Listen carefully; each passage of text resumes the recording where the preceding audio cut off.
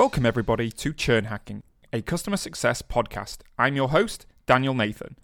In this series, we'll be speaking with customer success leaders and inspirational speakers to understand their views on CS and learn how they rose to prominent leadership positions in their careers. In these interviews, we'll be discussing how they led customer success organizations, their views on the industry, and sharing some best practices that hopefully you can take away and implement in your roles to help your team run more efficiently and effectively. Welcome to Churn Hacking. Now, joining me today is Boaz R. Bell. Boaz is the VP of Operations and Support at Logs.io. Really pleased to have him with us today. I really appreciate you giving us your time, Boaz. Welcome to the show. Thank you very much. Thanks for having me here, Daniel. That's exciting. Boaz, I think it would be great if you could start off by telling us a bit about your background and how you initially got started in customer success. Sure, I'll be happy to. So it started about 15 years ago, I would say, with a company called Profitect that started. It was an Israeli company, recently acquired by Zebra Technology. Started as a consultancy group, moved to sell software, and then moved to SaaS. And with this company, I moved from being a consultant to being head of professional services. And when we moved to offer a SaaS solution, we realized that we had to change to a customer success methodology. And I grew up personally, professionally with the company, moved from Israel to Boston in Massachusetts. And that's how the transition happened. And we utilized elements from professional services world and methodologies into a new concept of customer success that we needed to learn and evolve, as it was just the very beginning days of customer success and SaaS offering. I think it'd be really good if you could tell us, how did the transition from a role in professional services into your current company, Logs.io, how did that transition come about? I think the biggest aha moment that we had is when I bought a car. I just came to the US and I had no credit history, so I couldn't get a car in lease.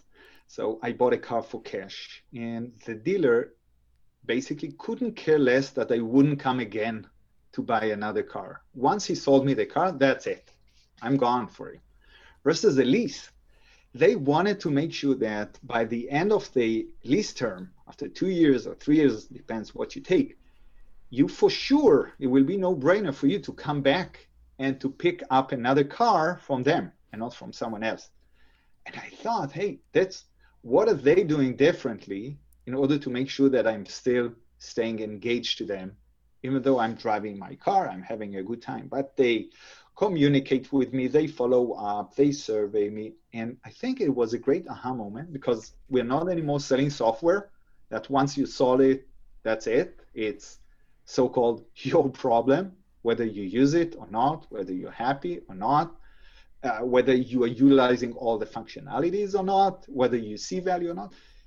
We realized that the customer's success is our responsibility. We have to keep the customer happy and see value throughout their life. So when renewal comes, that's a no-brainer. It's not that now we start renewal efforts.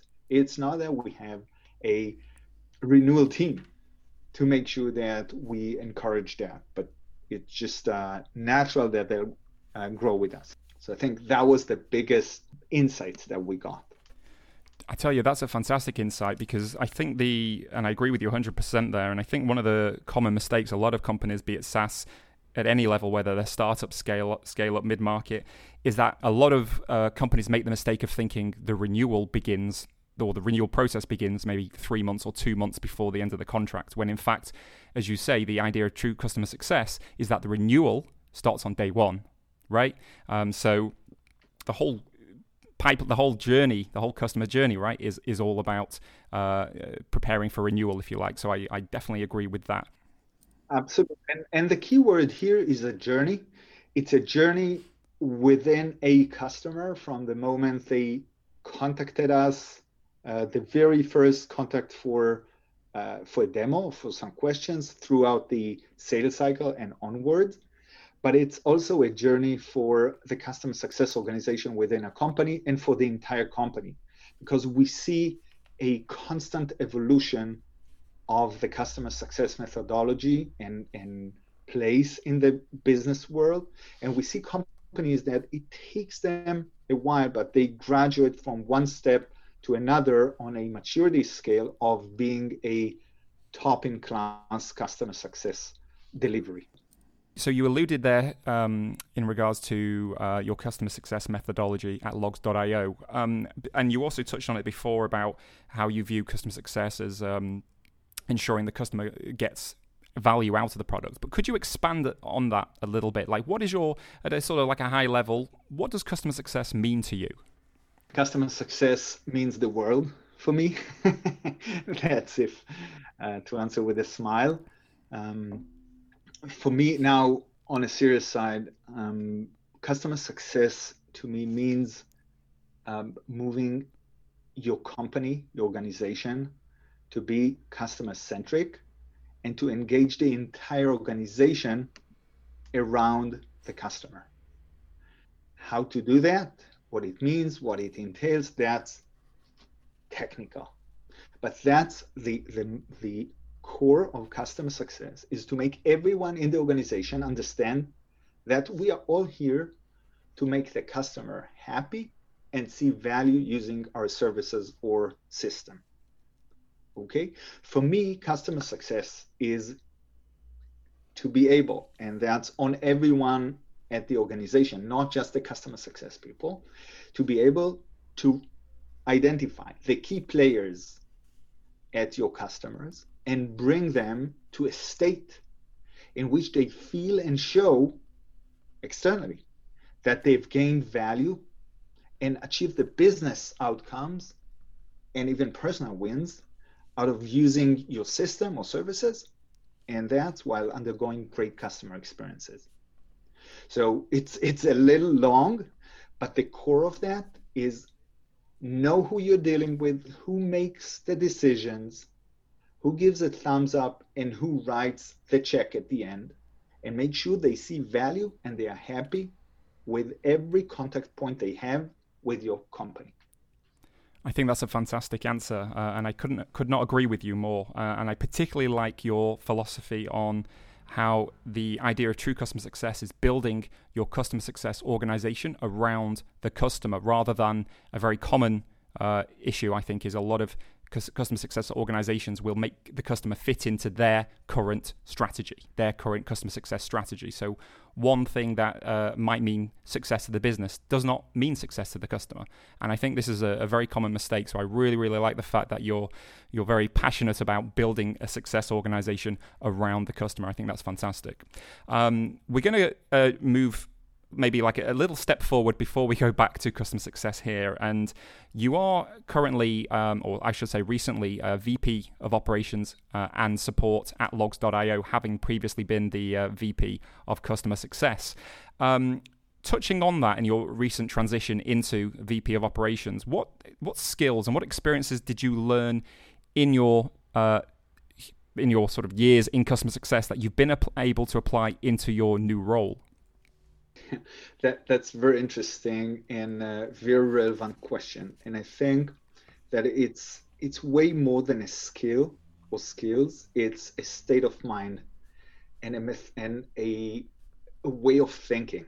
Because what I was asked by Tomer Levy, my CEO, to do in operations for the very fast growing Logs.io company is to do for operations and for our infrastructure, communication, culture, physical growth globally in London, in Kiev, in Boston, in the West Coast, and maybe soon to be in APAC too, is to do the same that we did for customer success, putting the employees in the middle and make sure we have the tools, the processes, the KPIs, the measurements to make sure that we are heading in the right direction and to serve the company the same way we did in customer success, flawless efficient, and mainly with added value and happiness at the receiving end of that. For customer success, that was our customers. For operations, that's our own employees. So that's way beyond skills. That's a state of mind.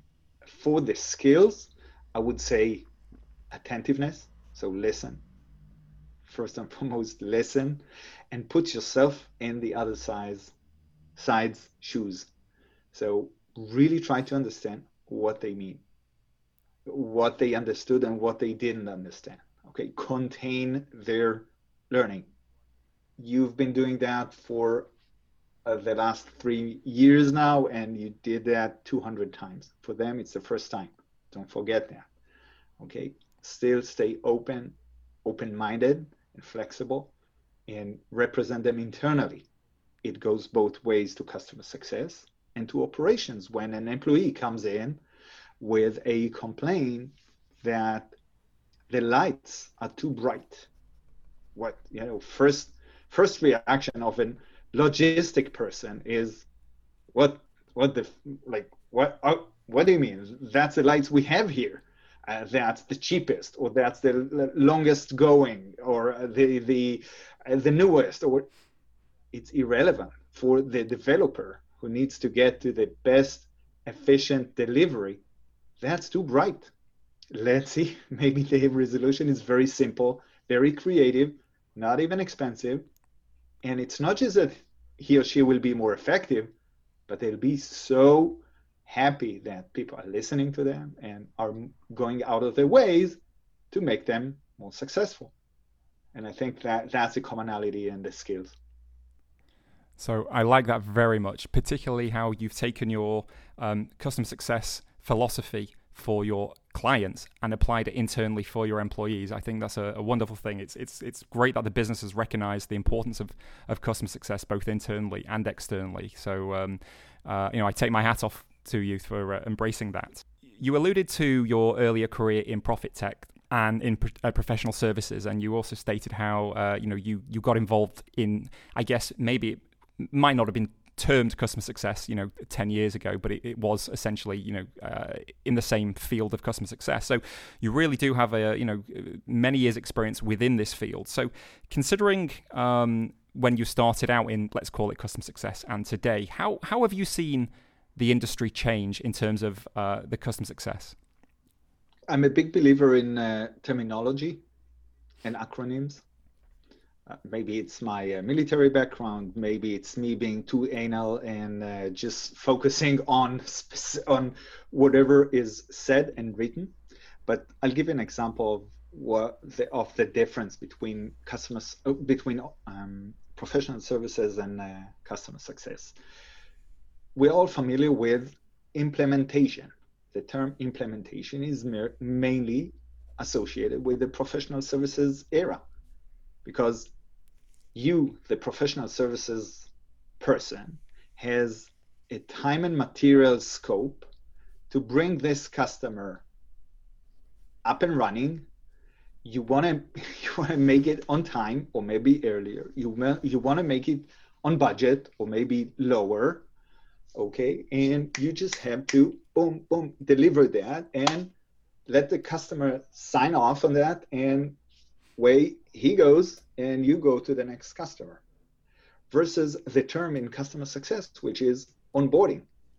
For me, and if you ever took a cruise and you came with your family and you were treated so nicely when you embarked on the ship, that's for me onboarding. I was so welcomed, and I was made sure that as I am onboarding, that's with a build-up for a great week to come, and not just, okay, you are on board, that's it, you're out of here. So that's one example on onboarding. Implementation versus onboarding, which is a more ongoing approach. QBRs in professional services world, I don't recall a often or a sequent QBR and a business review of how the customer is doing. You sold them, it's theirs. What they're doing with it, it's their problem. With QBRs, you set up the milestones moving forward and you plant the expectation of the customers that I will follow up with your success. I'm not going anywhere. I'm partnering with you on your success, and we'll revisit that within 3 months and 6 months and 9 months. And we are not even talking about renewal because that's as part of our business review. So that's two examples of the differences between professional services to customer success for me. Excellent. And where do you see customer success going in the future? Which direction is it heading in? What is the future landscape for customer success in your opinion? That's a great question that keeps all the customer success professionals busy thinking and doing.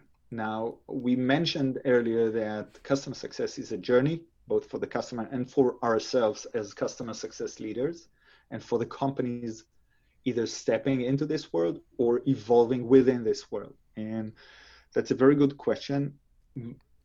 I personally think that customer success will get more and more responsibility and power within the organization. And with power comes great responsibility from a place of contribution to the company. So I think it will come on the expense of sales teams. No doubt in my mind that more and more companies will realize that customer success sales, especially for existing customers, so your current portfolio, to expand that, which is easier to expand rather than to acquire a new customer. Everyone knows that by time, by the costs of acquiring a new customer. And the ones to do that are the customer success professionals that are in constant contact with your customer. They know them intimately. They have their place of trusted advisors. And from that place, and we call it a wolf in sheep's clothes, you can do so much more. And when you deliver, when you sell, when you expand, the customer doesn't feel that he's been sold, but he was just helped to buy. And I think that, and note that I didn't mention renewal or churn at all. That's kind of a passive activity for me, or a protecting your book of business. I'm not about protecting. I'm about being proactive, move forward, expand. And I think that's one of the areas we'll see customer success stepping in, and that would be on the expense of sales. Another area is all the customer marketing, even product marketing. Companies will do wisely if they'll utilize their customer success teams to do more and to lead the fronts of customer advocacy, customer representation, communications with customers, PR, product. So using more the customer success professionals as the voice of the customer internally in the company for product, for features, for functionalities, for satisfaction. That's a fantastic answer. Something I could not agree more with, particularly the point you made regarding customer success essentially overtaking, if you like, sales as the prominent organization or the prominent department within an organization. And that's I absolutely agree that, and I'm hearing that more and more. And I think we're seeing that in terms of more salespeople now also understanding that, and also transitioning across to customer success roles. And I absolutely agree. I think the future of customer success is essentially encompassing what is now sales as well, but in the role of a trusted advisor, which is a role that is appreciated, I think, a lot more by consumers now, rather than they don't like being, as you said, they don't like being sold to. So being advised by someone they trust is very prominent in CS, and I think will possibly overtake the sales operations. And considering the term trusted advisor, it's, from what I understand, the term trusted advisor is so prominent over at Logs.io, in particular regarding the infrastructure of the customer success operations. Would you mind breaking down for me the structure of those customer success operations? Because you seem to have quite a unique customer success structure in place. Could you tell us a little bit more about that, please? Yeah, I'll be happy to. And actually, it's a great segue to something I wanted to elaborate on, a specific word that you used that I want to make sure our listeners are aware of. You said customer success will take over sales roles, and take over for me is a very militant and strong word.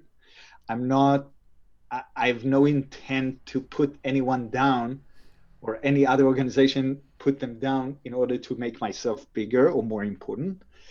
What I mean is that the dominancy and the place around the conversations with prospects and customers will be way more on the customer success side, with the sales team more facilitating the sales process, the commercial activity.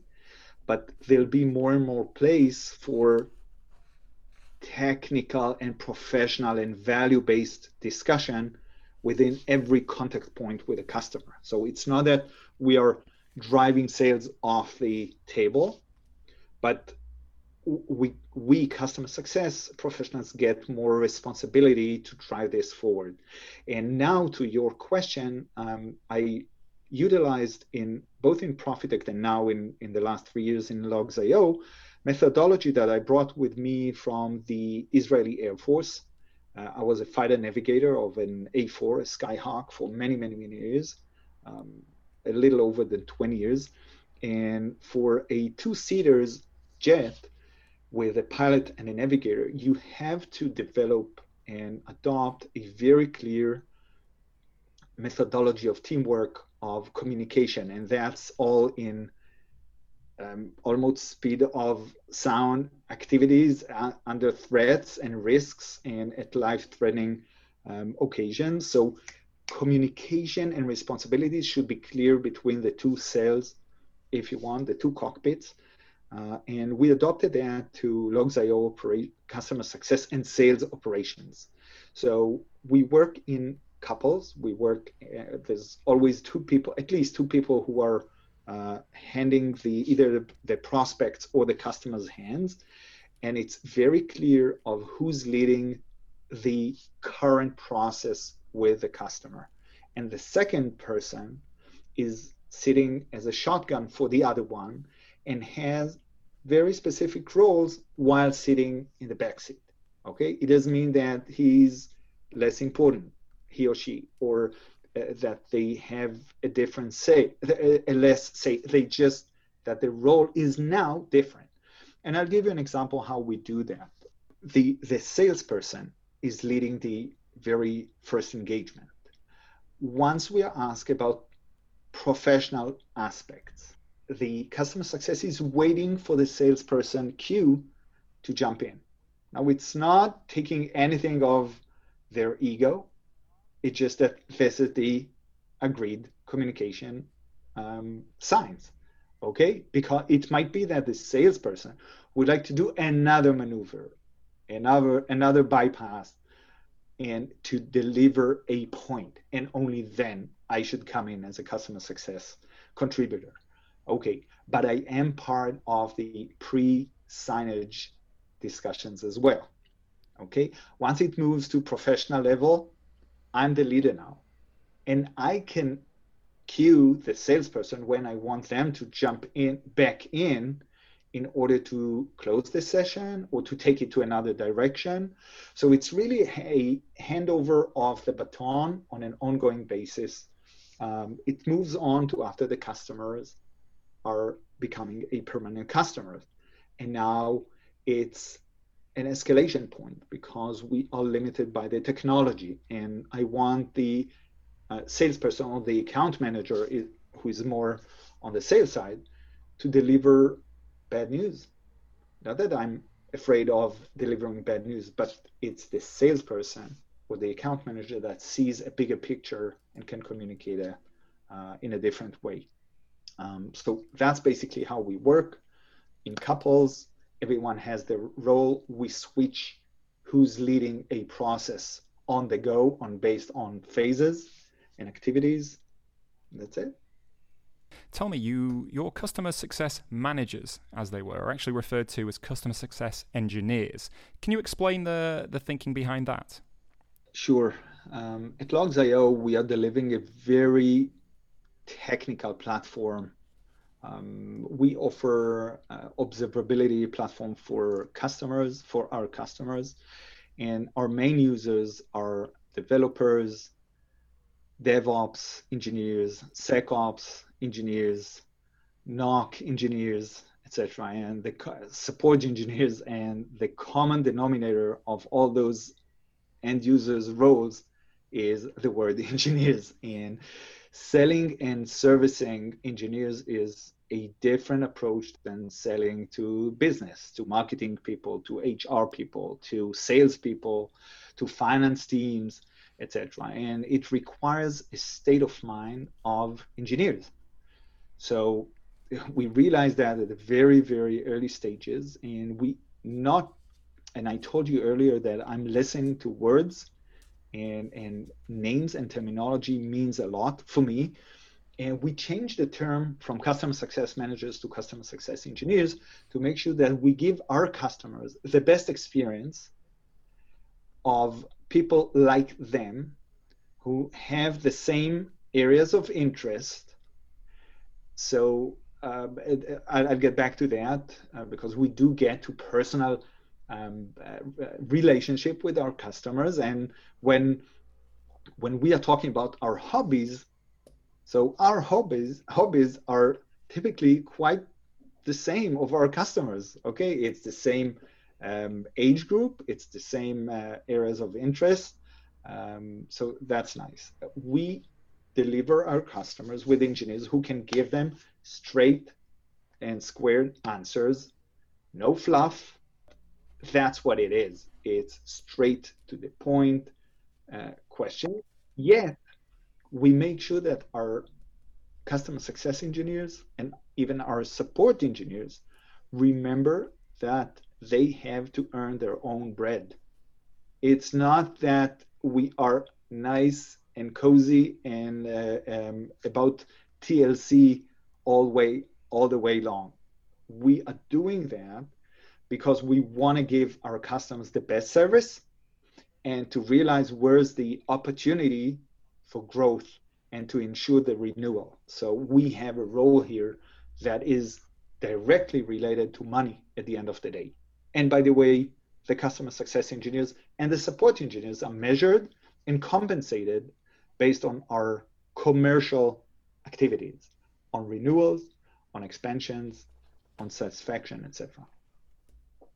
Okay, and that's a fantastic point, and you alluded to very earlier in the conversation about how customer success is about being the trusted advisor. So with the approach that you've taken, that Logs.io have taken to ensuring that the customer success engineers, stroke customer success managers, are thinking along the same level as your clients, or same background your clients, same interest, same same professional qualifications, I think that really goes a long way to help ensure they are deemed to be the trusted advisor by the client. So I think that's fantastic. Discussing your compensation package, if you like, for the customer success engineers, it's a very good segue into the next question I have for you, and that's regarding the KPIs or the OKRs or metrics for customer success engineers or for customer success managers in general. What are the key KPIs required to run a successful success organization? So obviously it changes between companies, between the industries you are working or selling or servicing to, between the maturity of your company, the maturity of your product, the maturity of the market to consume your product or services. So it's not by all means a cookie cutter for all customers. But I think the common denominator should be customer satisfaction, measured by whatever you choose, NPS, and we can talk about frequency of NPS. It can be customer satisfaction surveys, either a holistic survey or an ongoing transactional, quick, smiley-based scale whenever reaching out to your support. If you use it in QBRs and take the last 5 minutes to kind of interview in person the main key holders, whatever it is, it's customer satisfaction. That's one. Second is renewal or attrition. But that's the base of any SaaS organization. The third would be expansion out of your existing portfolio. It can be based on logos, based on dollars or pounds or whatever, or both, a combination. But these are the three main KPIs I can think of. What we are compensating on, that's a little different. I'll touch on that in a second. Other KPIs that you can think of is number of touch points with key holders at the customer. And a company can decide that with these customers of this highest segment that you have, that is prioritized higher than the other segments, I'd like you to touch base with a key holder at least once a month. Okay, and that becomes a KPI, because if you did 3 touch points with 3 different key holders, that's better than none or 1. A touch point, another KPI can be number of QBRs. I'm not talking about the content or the quality, but even just to be able to put your foot in the customer's schedule, timeline, get their attention at a certain level of seniority, and review with them how they're using your system and how much value they see and what feedback they have and what they would like to see us moving forward with. And we want to share what we are going forward with and get their feedback and get them jump on a beta version group of users, so they can become even stronger partners with us, etc. So that can be another KPI of how many QBRs you did. Another QBR is proactive engagement of how many times the customers participated in our PR attempts. Have they joined us to a shared webinar? Have they showed up for a conference or a meetup that we organized in their town? Have they left a review on G2 Crowd or Capterra or anything like that? Have they been vocal for us? So that's another KPI possible. For the compensation part of your question, at Logs.io, what we did, first and foremost, tied by the hip the customer success compensation with the account manager compensation. We made sure that those 2 roles that are handing the customer's hands right after they sign the contract, they are responsible for the same things in the same way, at the same weights. And we, in order to make sure that they both understand that the most important thing is get the existing book of business the same. So renewal, that holds 60% of their entire compensation, both for the AM and the CSM. And the rest of the 40% is expansion. So they're both getting 40% of their variable, whatever it is, it's very individual, but 40% of that is based on the growth of the existing book of business. The rest are KPIs that are valid, but are not getting into the compensation formula. I like that very much. Thank you, Boaz, for sharing that with us. One particular challenge that a lot of early stage customer support organizations have is with customer segmentation. So how to divide your customer base in a way that makes sense from a business perspective, taking into account commercial and resource limitations. So how do you segment your clients at Logs.io? It's important to address to our listeners that segmentation is a key thing, maybe one of the first things you'd like to make sure you have when you set up from scratch a customer success organization, or if you just got a new role and you got into a new organization and there's no segmentation, I would advise you to take care of segmentation as one of your very first activities, because that's the key for so many things.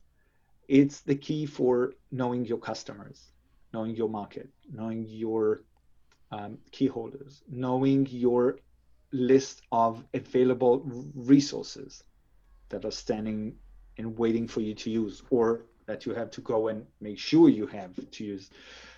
What's your customers' expectations, etc. And once you define the right segments, or you are not sure if it's the right segment, define something and start rolling with it.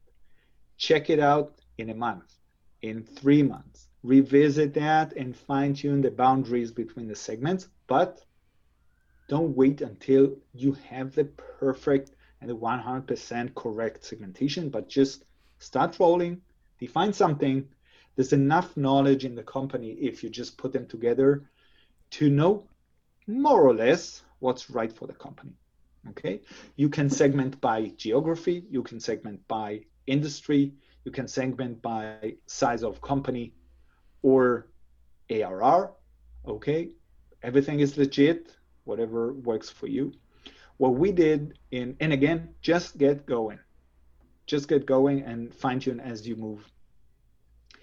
The way we did it in Logs.io, and that was a journey too. We didn't do that correctly or 100% correctly at the first stage, and I must give credit to my peer Brian Kirk, who is our VP of Account Management, who joined later on. And when he joined and we started working on that, I got his aspect on that, and we added and we elaborated how we segment our customers. At the very beginning, we just segmented our customers based on ARR.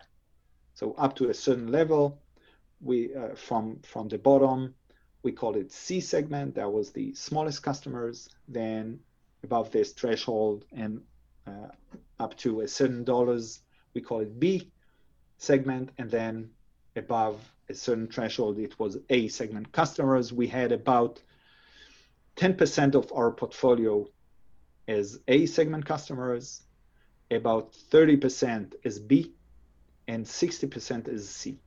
So that's a ratio, 10, 30, 60, that I would recommend you to take. So even if you have no idea how to segment your customers and you think that ARR is a good base of segmentation, just list your customers from the top pair to the least pair, just cut the 10%, call it A, the next 30 or 20 if you want, if you don't have enough resources, call it B, and the rest, 60 or 70%, call it C. Magically enough, thanks to Pareto, the mathematician, the Pareto rule, the 20-80 rule, you'll be shocked how the 10% of your customers generate around 80% of your income. The big customers generate about 10%, and the C is a very, very long tail of customers who are asking a lot of your resources. And when realizing that, that will drive you to adopt way more of a low touch activities and tools and processes. Sometimes even not just low touch, but tech touch. So almost no human intervention. And it starts from pre-sales to signature to self-onboarding, self-serving, self-expansion. And it's not a bad word, low touch or tech touch. It just to make sure that you give the right customer the right resource to ensure their satisfaction and your business stability. So it's not a bad word for me. And it's not an alternative. Tech touch, it's not a substitute to bad service. Because sometimes you say, oh, tech touch, I got it. Just leave the customer alone. No. Absolutely, that's fantastic. And I think that's that's certainly a challenge a lot of customer success organizations have in terms of, and I'll use your 10, 30, 60 segment, so with the 60 being the low touch or the tech touch, I think a lot of organizations have a problem of how do we address the tech touch? Because as you say, is it a case of you're now a customer, here's some help articles, this is what you need to do, see you later, we'll be in touch with you in 9 months for the renewal. So it's great to hear as well that at Logs.io you've addressed that problem and you understand that it's still low touch. It doesn't mean bad customer service. That's a fantastic point. How has COVID impacted the day-to-day operations of your customer success functions? Be that either the sort of general ability for your customer success engineers to carry out their roles, or perhaps your customers having been impacted and then the effect that has had on your customer success operations. Can you tell me a little bit about that, please? Sure. So first, COVID sucks. That's a fact. And the question in life and in business is not if you'll encounter difficulties. It's just when and how big and how you're going to react to that. I think that companies that are nimble and ready to and flexible enough to change and to adopt reacted better to that.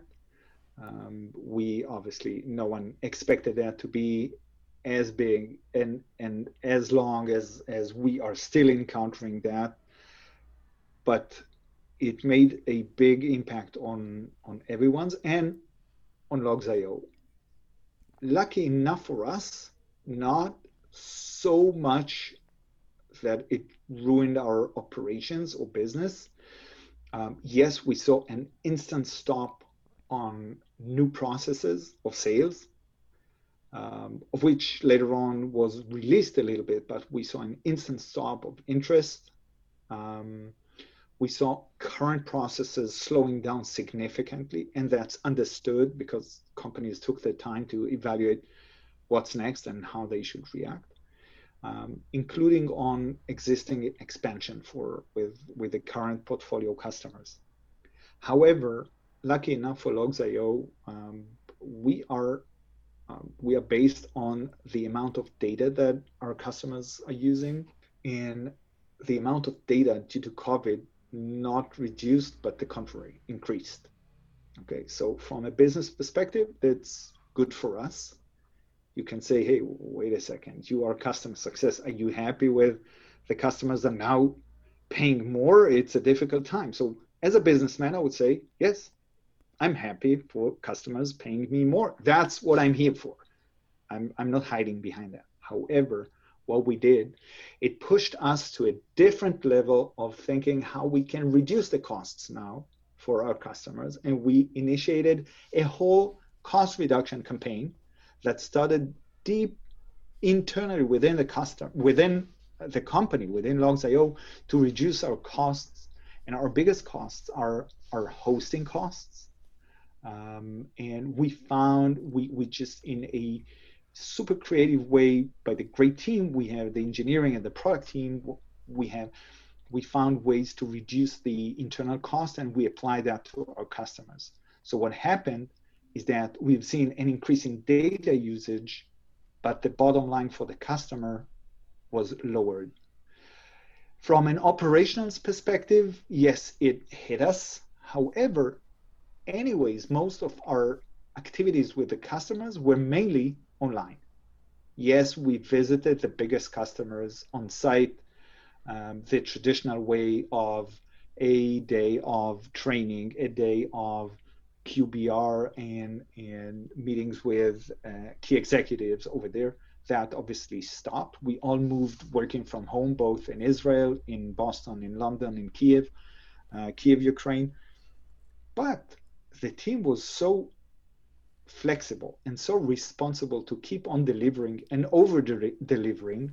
By the way, even just to show management that yes, we can do it from home, and maybe you would consider post-COVID letting us work more from home. So it was kind of a motivational thing for everyone to demonstrate efficiency when working from home.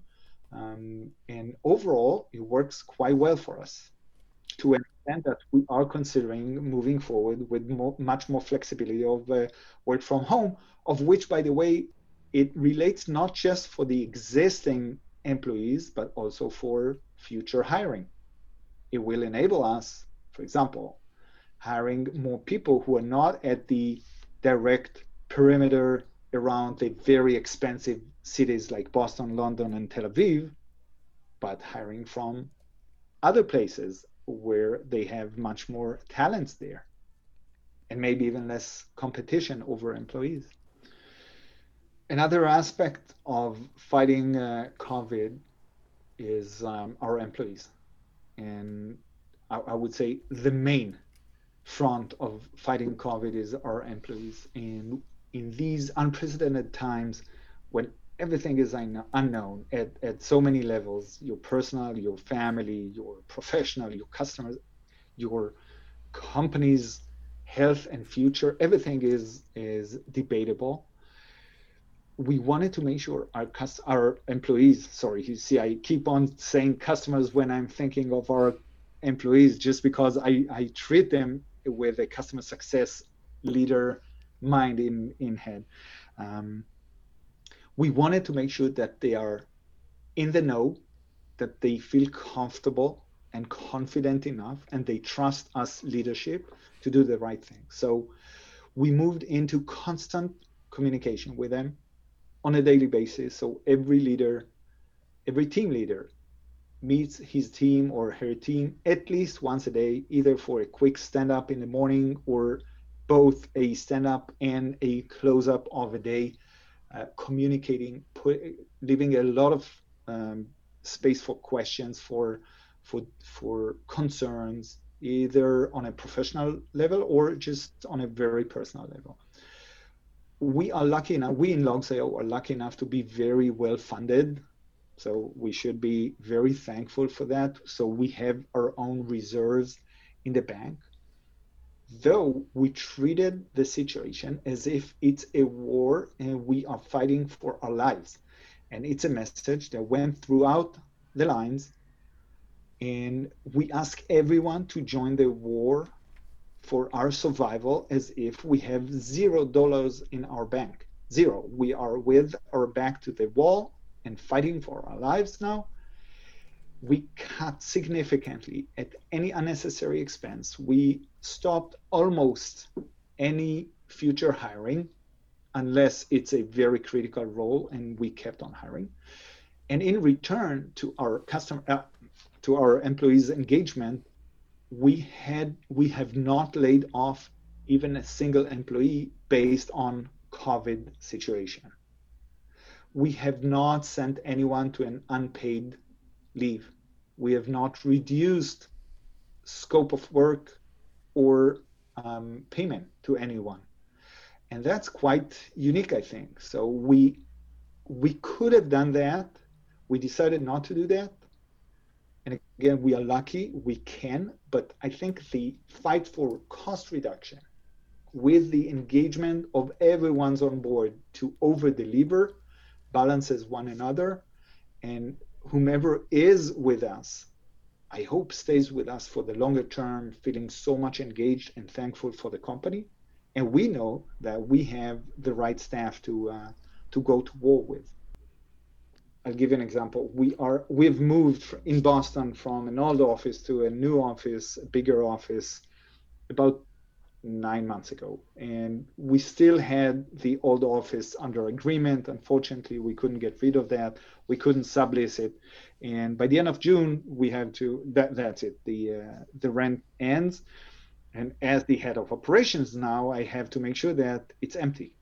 Now, I'm new to that. And I said, wait a second. What do you mean to make sure it's empty? We have 50 desks, 50 chairs, cabinets, conference tables. It's a lot. How do I get rid of that? So I open it to employees to take whatever they want. So people came in, took desks, pictures, chairs. But there are many young employees who live out of the city because it's expensive to live in Boston, like I'm sure it's expensive to live in London. And they wanted a chair. I have a pickup truck. On my way home, I dropped off chairs to 2 employees. Now, for me, it's nothing about being less important or senior. The contrary. If I can do the favor of someone and get to their home and drop off a chair and a 2 drawers cabinet, Next time that I'll ask him or her to jump on a call late night or over the weekend because there's a crisis, what do you think they say? No, I'm busy? Of course not. I love that. That's fantastic, Boaz. And I think it's a testament to Logs.io in the way that they've put the employees' welfare first. And I guess it relates to your personal mission of implementing a customer success philosophy and mindset internally amongst the employees. And I think that will certainly pay dividends in the future with employees' loyalty and sentiment. So that's really great to hear. And on that note, that brings us to the end of today's show. My thanks to Boaz Arbel, VP of Operations and Support at Logs.io. Boaz, thank you. Thank you very much, Daniel, for hosting me. It was a pleasure talking to you, and I hope I could accommodate all your questions and to be of any value, speaking of customer success, of any value to those who listen to us. And I wish you all the best moving forward. So that's it for this episode. My thanks again to Boaz Arbel from Logs.io. If you haven't already, please remember to subscribe to this podcast to ensure you receive all upcoming episodes. Thank you for listening to Churn Hacking, a customer success podcast. Until next time, take care.